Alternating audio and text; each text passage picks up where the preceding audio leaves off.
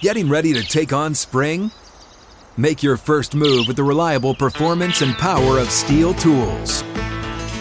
From hedge trimmers and mowers to string trimmers and more, right now save $30 on the American-made Steel FS56 RCE trimmer. Real Steel. The FS56 RCE is made in America of U.S. and global materials. Offer valid through June 16, 2024. See participating retailer for details.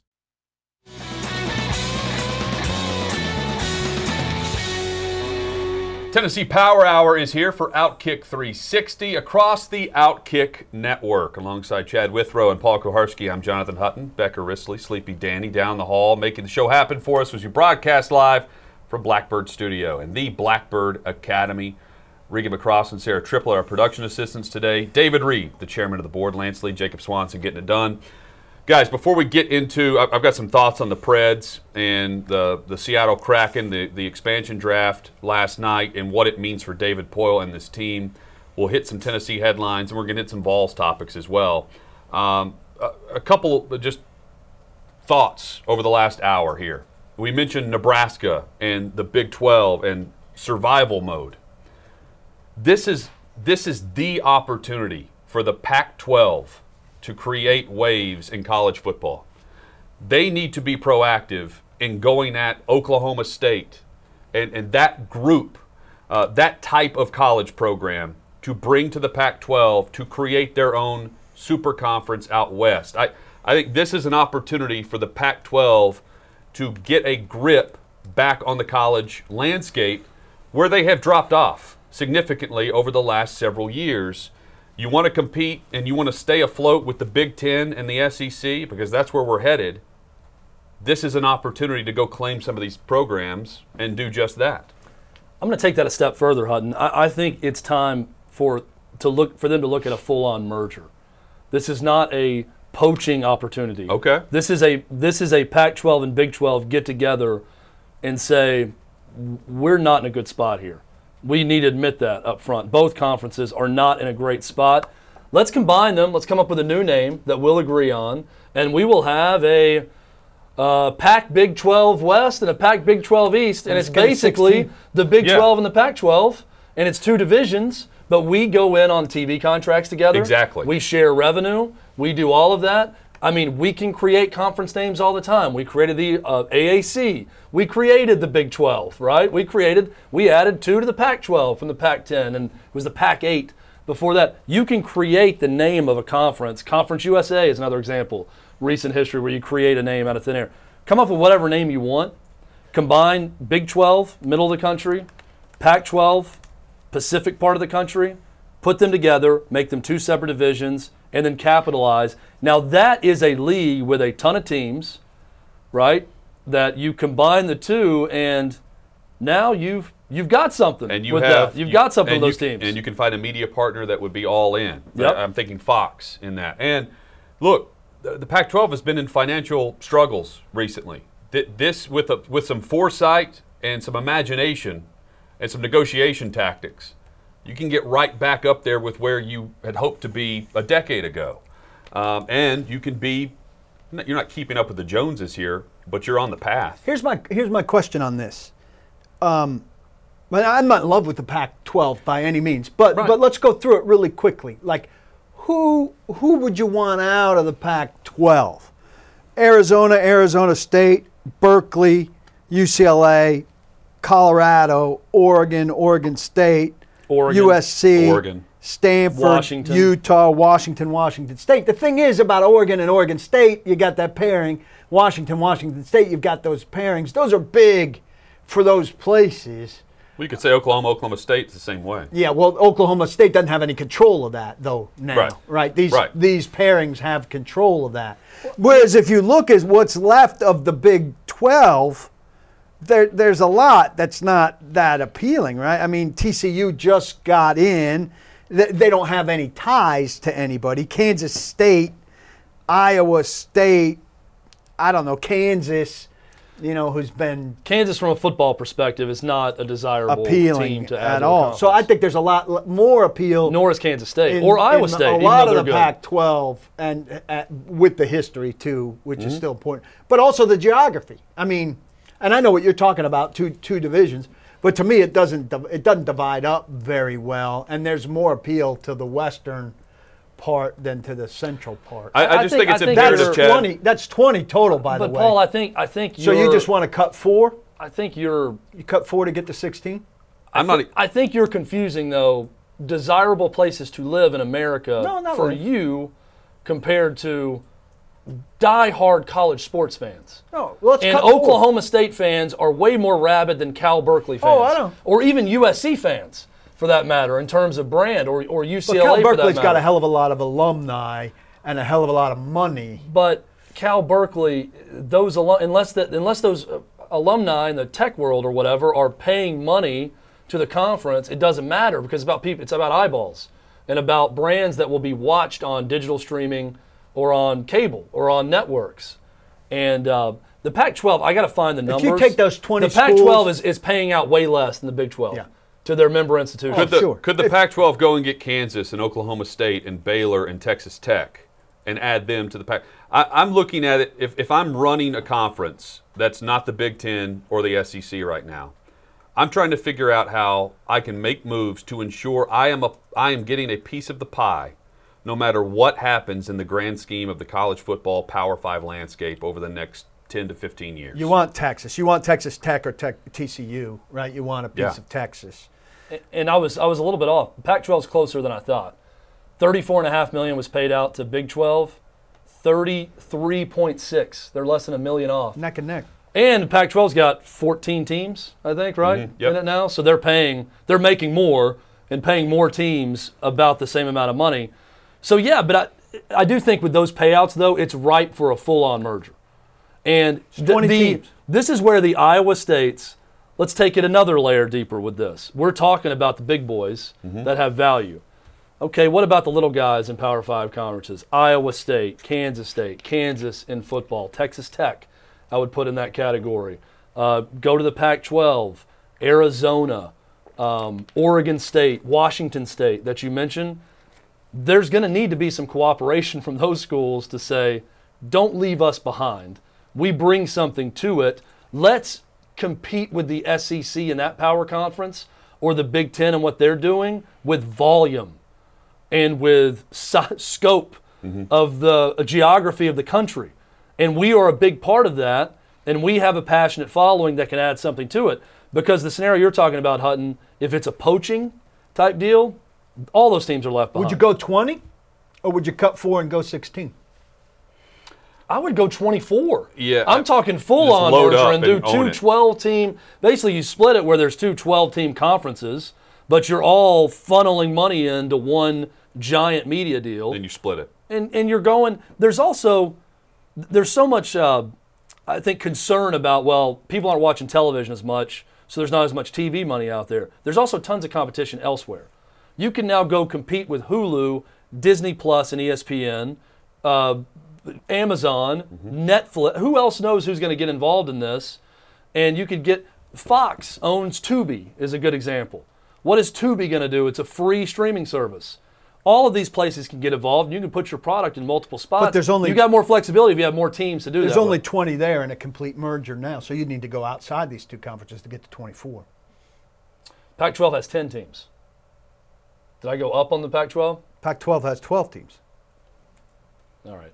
So, but in thinking of, it's a rare, accurately named conference. Chad's correct in the merger aspect of it, a full-on just engulfment of the conference. I've only looked at it and viewed it over the last 24 hours in my mind in a poaching aspect. Poaching's bad, or a recruitment aspect of specific teams.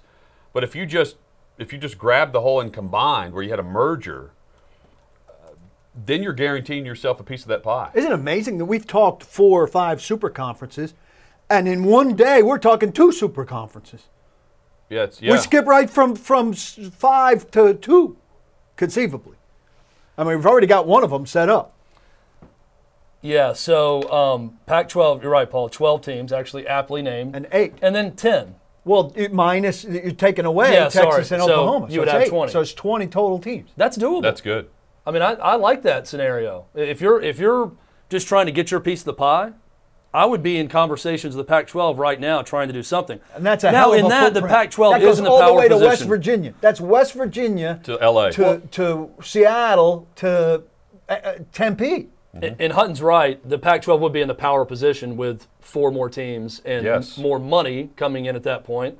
So start times would be interesting. It could still be called the Pac whatever you wanted to. You got East Coast Pac-20. West Virginia. I would call it the Power time. Pac.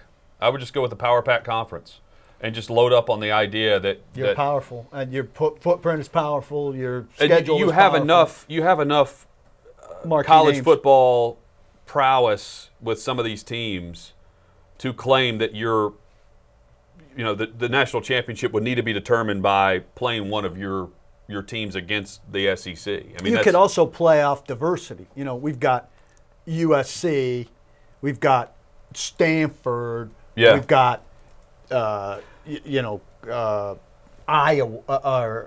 State. It's the most diverse conference in America. Iowa State. The conferences that sit back and say, "Oh, we have Power 5," teams that sit back and think, "Where are we moving to next?" I would rather be on the side of the conferences that have some teams that say, "What are some power moves that we can make now?"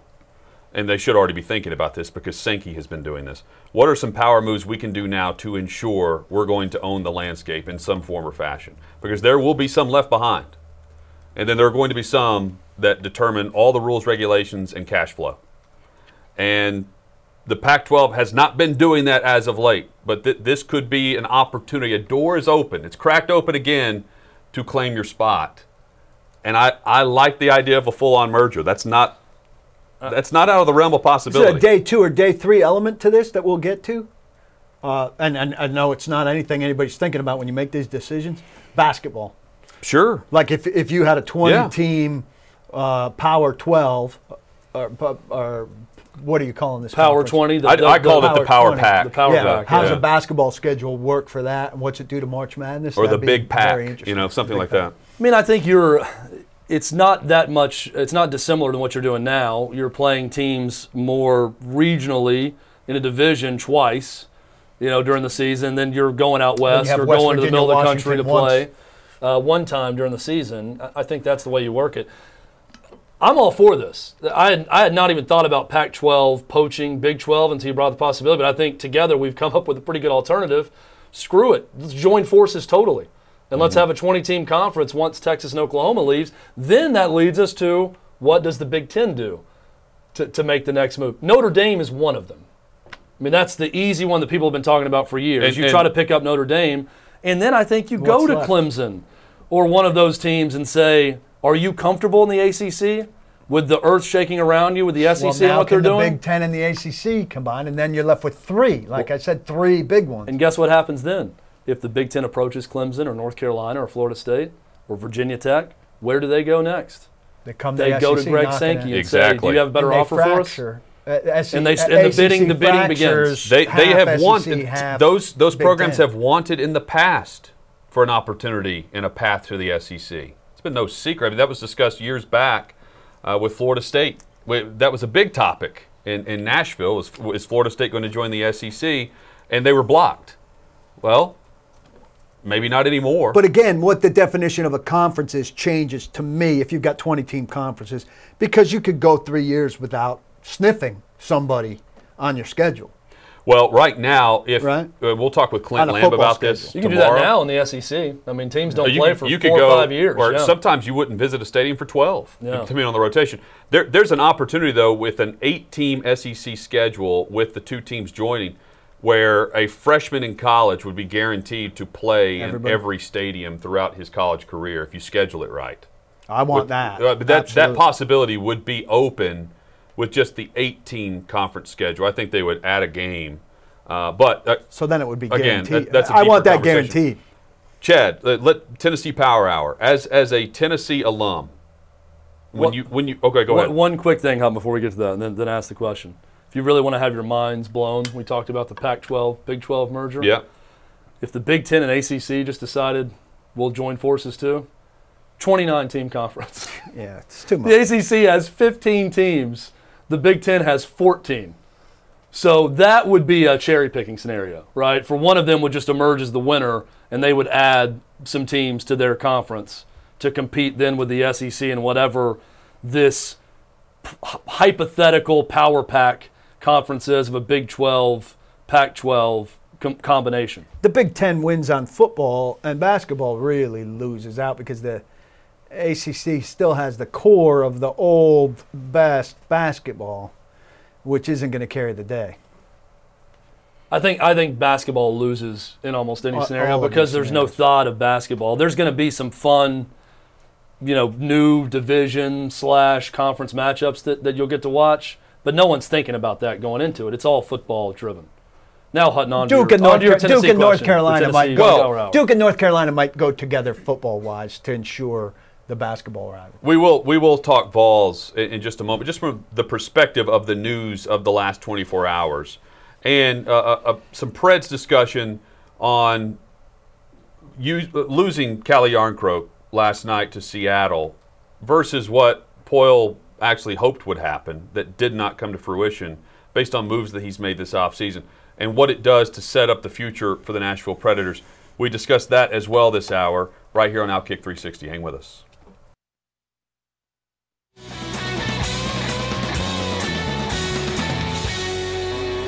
So a broad discussion point as we continue the Tennessee Power Hour, Outkick 360 across the Outkick Network. Chad, for years, we have heard from Tennessee fans about getting back to that national power status, back into the college football playoff status.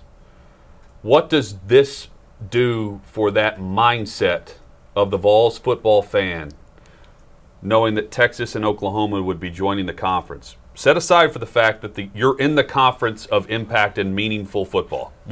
That goes without saying. In regards to hoisting the trophy, being back to that prominence, how does the Vol football fan feel about Texas and Oklahoma joining? I don't think that they like it.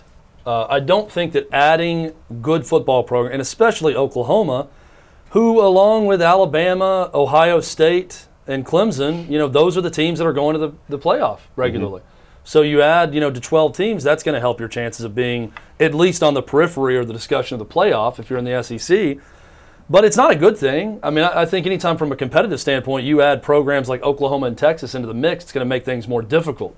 More difficult in recruiting, more difficult when you have to play those teams who are really good programs. That's for Tennessee or anyone else. Now, the big piece of this, and a lot of people are asking in our YouTube chat right now, how do they separate divisions? Mentioned earlier, we're going to have Clint Lamb from Outkick on tomorrow at 12:15 Eastern, 11:15 Central to lay out his plan. His plan is a 4-division with 4-team layout for the SEC. Tennessee's perspective on this, and this is going to get people up in arms that aren't Tennessee fans. The Tennessee division, if this happened, SEC North would be Tennessee, Missouri, Kentucky, and Vanderbilt. That is a weak football division for what the rest of the SEC would look like. But the way you balance this out is you're still going to have constant opponents. But instead of having one constant opponent from another division, you have 2. And you break it out based on history, rivalry, tradition, whatever it may be. Well, in that scenario, Tennessee's constant opponents would be Alabama and Florida. No cakewalk. Right. Kentucky's going to have easier non-division opponents. Vandy's going to have easier non-division opponents. Missouri, who would, I think, play Texas A&M in that scenario, will have easier non-division opponents.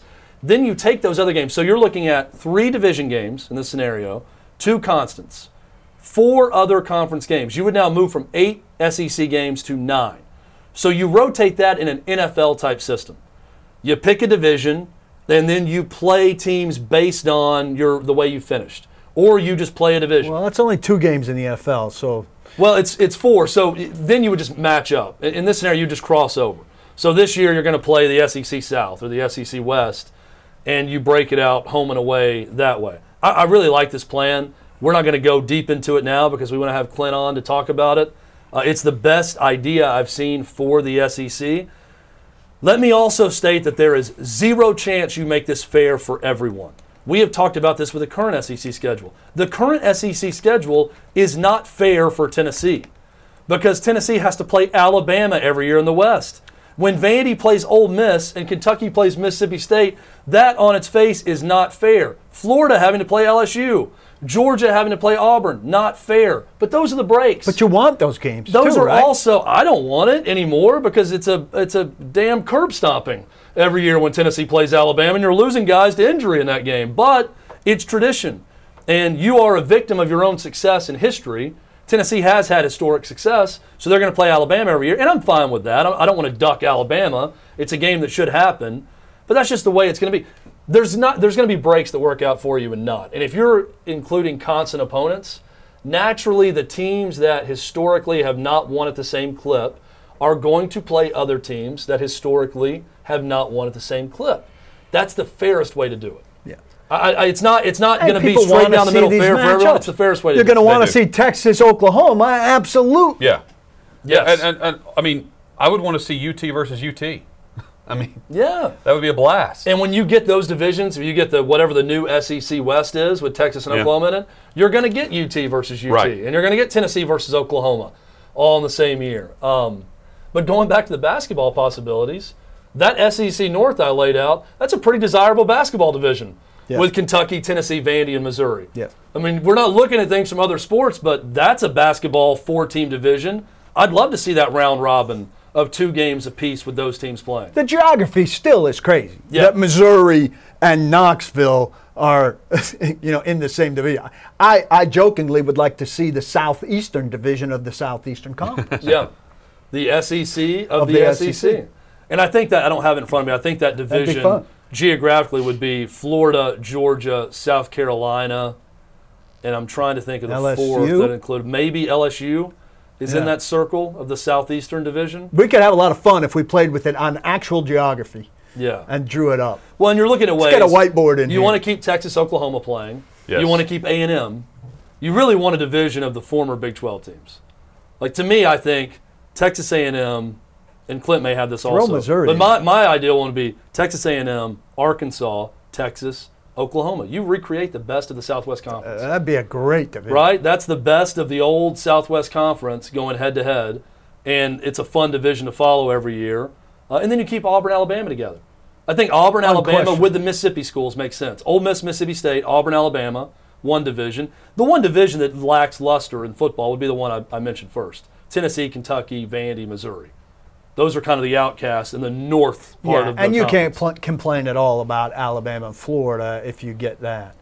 No, but my point is I can complain about it if Tennessee goes 3-0 against those teams, and then because they lose the other two, and you get a glitch in the schedule where Kentucky's playing 2 nobodies on the other side and win. I mean, that's the point being, everyone can complain about anything. Right. There's not going to be everybody's going to have some. Every scenario you lay out, I retweeted Clint's story and someone said, Florida would never allow this to happen. Florida would never allow themselves to be in a conference with LSU and Georgia while Tennessee's in that. I'm thinking, but Tennessee still has to play Florida. That's part of the deal. They still have to play Alabama. You're still going to get that game, and that's not fair to Tennessee in that division, even though the division itself is weak. Yeah, if every single team has to be absolutely ecstatic with what it gets, you got no schedule. Some quick thoughts on the Preds losing Calle Jarnkrok last night in the expansion draft to the Kraken. It's another longtime member of the Preds that's no longer on this roster. It is a big loss. Now, I'm going to set this up in a moment for why, because I also don't think in the magnitude of the grand scheme of things that they're really concerned about it, only because he had a year left on his contract as it stood. So they're viewing it as a player with a year left on his contract just went to the Seattle Kraken. Whatever. But it's a big loss because he tied for the team lead with 13 goals. And he played a huge role in the team's push for the playoffs. His departure also leaves another hole to be filled, and they were not able to deal Duchesne. That's all part of this. But the Preds organization, and we have set this up, I think, well over the last 2 weeks, they're at an interesting crossroads like they were in 2012 to set themselves up for another run or down the wrong path, because they have plenty of salary cap space available, and they can use that on opportunities to sign free agents or make additions through trades.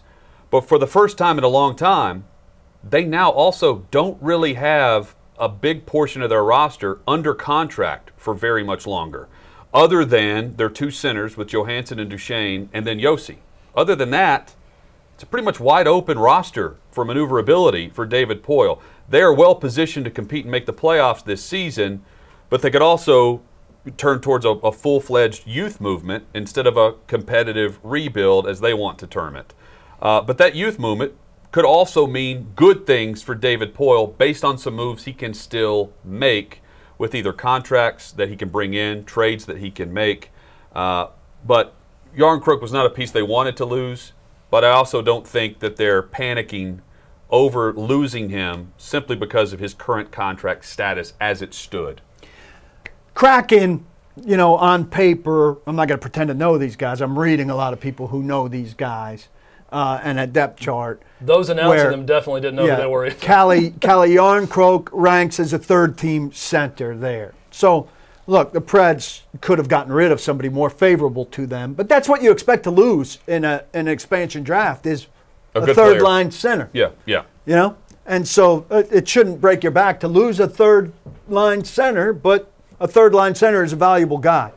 But the evaluation of what the Kraken put together, say it's nothing like what the Vegas Knights were able to put together. This is not a team that's going to the Stanley Cup Finals in its first year. Chad will rejoice at that. He was the most upset about all of us. We didn't like how easy it was for the Knights to assemble a roster.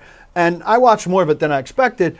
The consensus was that teams simply weren't willing to do the same things that they did to protect players that they really wanted to keep, saying, I'll give you these two guys if you don't take this guy, which allowed Vegas to get good quickly and were opportunities that were not afforded to Seattle last night. You know that a but is coming when I preface something with this. I love David Poile. As we like to say, we love three loves. Love David Poile. Love the guy that he is. Love what he's done with this organization. David Poile needs to start collecting some W's this offseason and stop taking L's, because it's been L after L after L. And not being able to come up with a deal to get rid of one of those $8 million centers and losing Calle Järnkrok, however you want to slice it, is an L. Arvidsson trade was a W. I don't know. I don't know that they're better with that. I mean, look, they needed to get rid of Ryan Ellis. They waited too long to get rid of Ryan Ellis, and because of that, they didn't get the haul in return they should have gotten for Ryan Ellis. That's an L.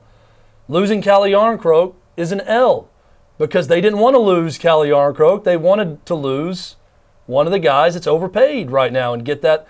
Point being, it's time to start seeing a return. There's money now. There's an ability to go get some guys. Let's start seeing the plan take shape. Because I'm not seeing the competitive part of competitive rebuild right now. I'm seeing straight rebuild. A lot of it's going to hinge on how they deal with the Philip Forsberg contract negotiation. Can they get him under an extension for a 3 or 4 year contract, where we laid this out a couple of weeks ago, where you get him for 6.5, they give him a little bit of a bump and pay him more than really what he's been producing just to keep him on your roster for 3 to 4 years. I wouldn't go beyond that. And I would use the current contract status across the roster to my advantage in maneuvering how they want to build for the future. He can make this into a really good situation for Nashville. But the decisions that will be made in the coming weeks here are going to set this team up much like they were in 2012, where you set yourself up for a run behind a really strong goaltender and key pieces, youth around them, that will grow together as a unit. I'm intrigued to see how they build it now that we know that the Kraken are going with Järnkrok. Coming up, some news in the NFL with a memo that was sent out to every team about COVID protocols and potential forfeits. That is straight ahead on Outkick 360. Making it rain, the Outkick 360 daily parlay, and it heads to Jacob Swanson tonight. Thanks to Hani Mukhtar, not sniffing goal. FanDuel.com/OK360. FanDuel.com/OK360 is where you can join us for the daily parlay. Jacob, where are we headed tonight? We're going to the Minnesota Twins. I'm feeling a little homesick. get back up to the Minnesota region of the country. And we've got Minnesota here, and we're going to bet on David Fletcher having 2 hits there. Andrew Heaney throwing less than 6.5 strikeouts. David Fletcher, Jacob Swanson has been talking about David Fletcher all year. Big been winning David money on Fletcher Knows guy. the splits. Yeah, knows the splits with Fletcher. He told me he's very confident in Fletcher with his 2+ hits. I'm always hesitant to go over 1 hit for a player in a game on a bet, but Jacob Swanson, very confident in this Sometimes David I'm Fletcher. hesitant to go over no hits. $5 wager has a total payout of $32.20 right now with the same game parlay at FanDuel.com/OK360. Who will ride with us? Who will bet with us tonight? That is the question. Please let us know if you decide to ride with our parlay this evening. We love winning with others. Please join in. We at used FanDuel. to say all rise, like when the 3 of us watched Judge at the Cleveland ballpark. All For 3 all together. 4 of us at All bats. All 3 of together us the whole time. rose. Now Every we inning. say all ride. All ride the bet with us. All ride. Big news and a memo that's sent out to all the NFL teams today. Tom Pelissero, NFL Network, tweeting out this, and it's lengthy. We'll hit some of the highlights here. The NFL just informed clubs that if a game cannot be rescheduled during the 18-week season in 2021 due to COVID outbreaks among unvaccinated players, the team with the outbreak will forfeit and will be credited with a loss for playoff seeding per sources. Not only will they be credited with a loss and they forfeit, they will be not playing that week and would not be getting paid that week. Neither team.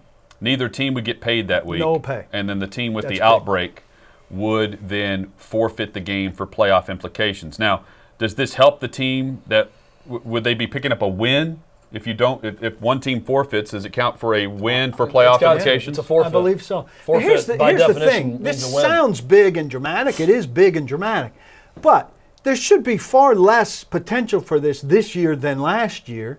And last year, no games were rescheduled to week 18. This week it would be week 19. Yeah, they're not building in an extra week, is what they're saying. Right. Well, they had the potential to back things off a week last year, but they didn't build it in, and they didn't need it. They got everything in. They played games as late as a Wednesday afternoon. But they're not They allowed doing for the that now. possibility. They're not doing allowing that for the now. possibility now. But last year they didn't need the possibility. They allowed for They it. needed a lot And of they were- possibilities to move games, But though. they were at a lot more risk last year than they will be Yeah. at this year. Well, here's the They're key. continuing to incentivize getting the damn vaccine. Same question with the SEC. Are they testing vaccinated players? They are.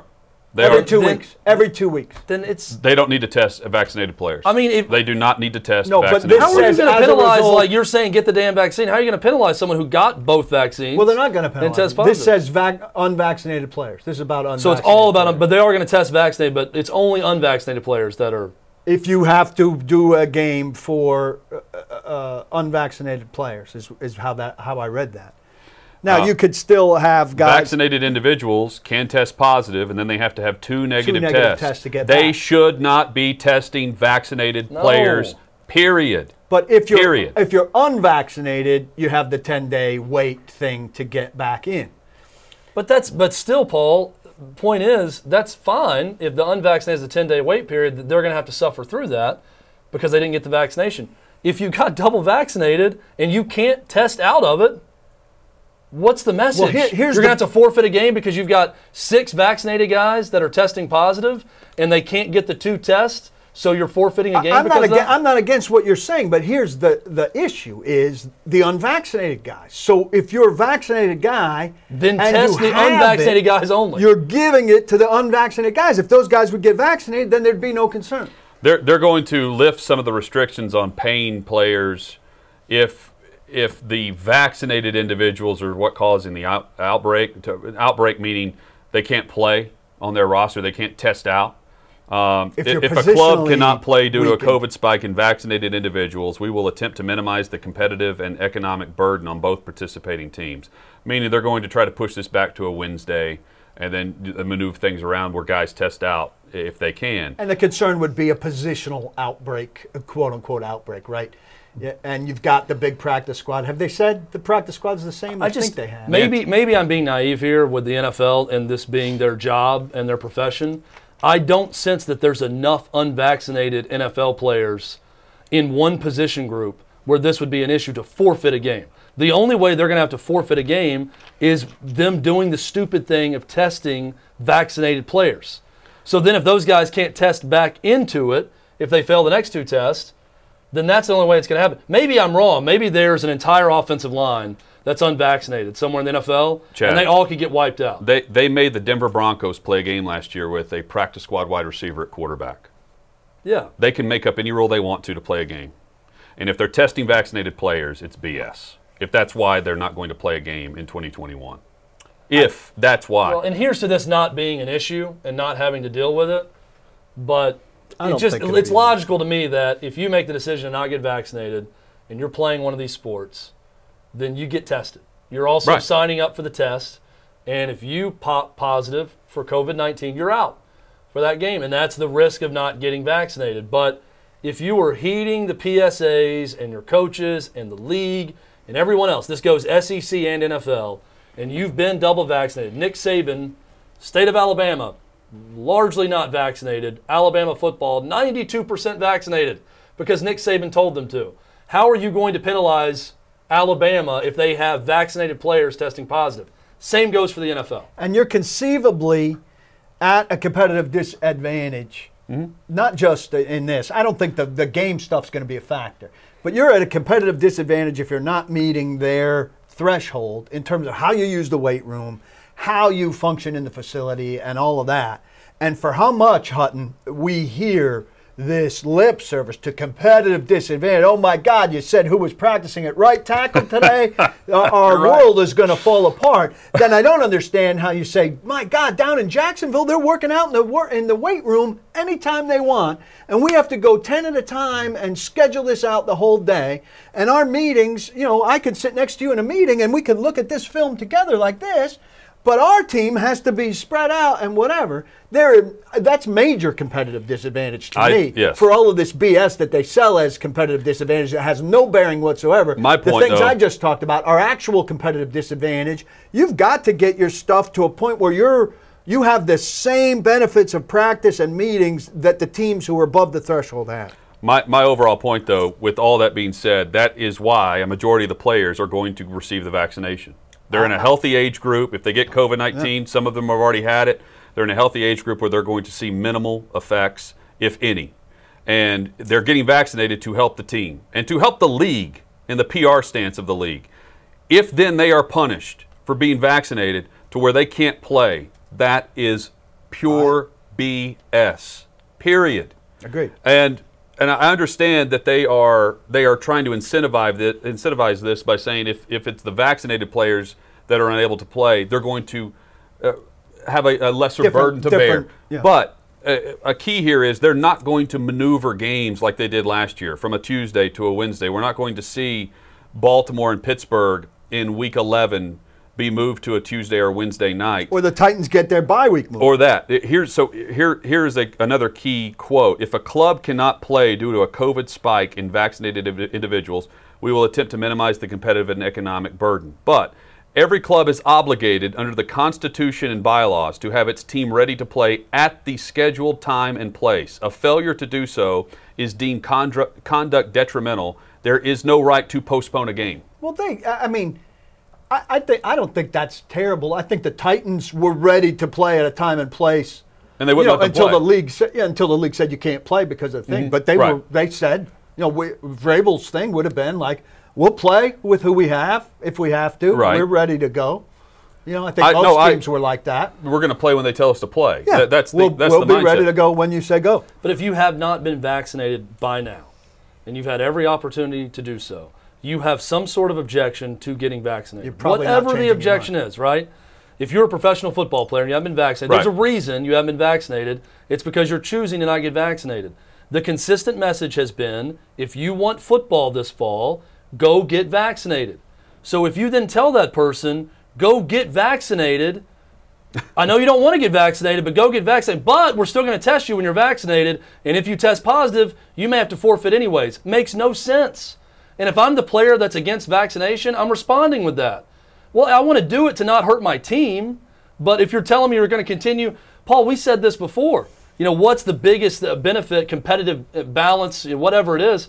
You get out of the protocols, right? You're not having to test. You don't have to be there every morning. You get to do things. You get freedom if you do it. Like, that's a big chip to play with college football players, with professional football players. But if I still have not been vaccinated, if I'm one of these players, if I'm Cole Beasley, who doesn't want to get vaccinated, and everyone is telling me and beating me over the head with, you got to get vaccinated, I don't want to hurt my team if I'm Cole Beasley, right? So what if that's the pressure point of, okay, I'm going to do it for my teammates, but then the league comes back and says this, but we're still going to test you, Cole, and if you happen to get it, even if you have no symptoms, you may not be eligible to play, and your team may still have to forfeit. I know the chances of that happening are smaller, but that's not right. Forfeit without pay, both teams. That's not right. I agree. Yeah. I agree. Can't punish the vaccinated with no pay. Big news that we'll lead into tomorrow, that we'll know today around 5 or 6 p.m. Dennis Dodd reports the Big 12, the ADs and CEOs of the Big 12 are meeting today at 5 o'clock to discuss Texas and Oklahoma and their move to the SEC. What are they going to do? That's coming up today at 5. Handcuff them to a radiator? Big 12 ADs and CEOs meeting at 5 p.m. today to discuss Texas OU situation, is what Dennis Dodd tweeted out. Hopefully someone in that group watches Outkick 360 and they come to bat with, guys, I've got a plan. Saw it on this great show online. Let's call the Pac-12. Let's merge. Someone said they should call it the Big Pac instead of Big Mac, with the Big 12 and Pac-12 combining. Let's go with that plan. Big Pac. That's how you save yourself. That's all tomorrow. We hope you'll join us noon Eastern, 11 a.m. Central, right here for Outkick 360. Don't block the box. Do lock the locks. Hey, it's Jonathan Hutton. Thanks for listening to Outkick 360. Be sure to subscribe to the show to have the latest podcast delivered to you each and every day. And give us 5 stars. It helps us grow our network and provide you with more great podcasts like this one.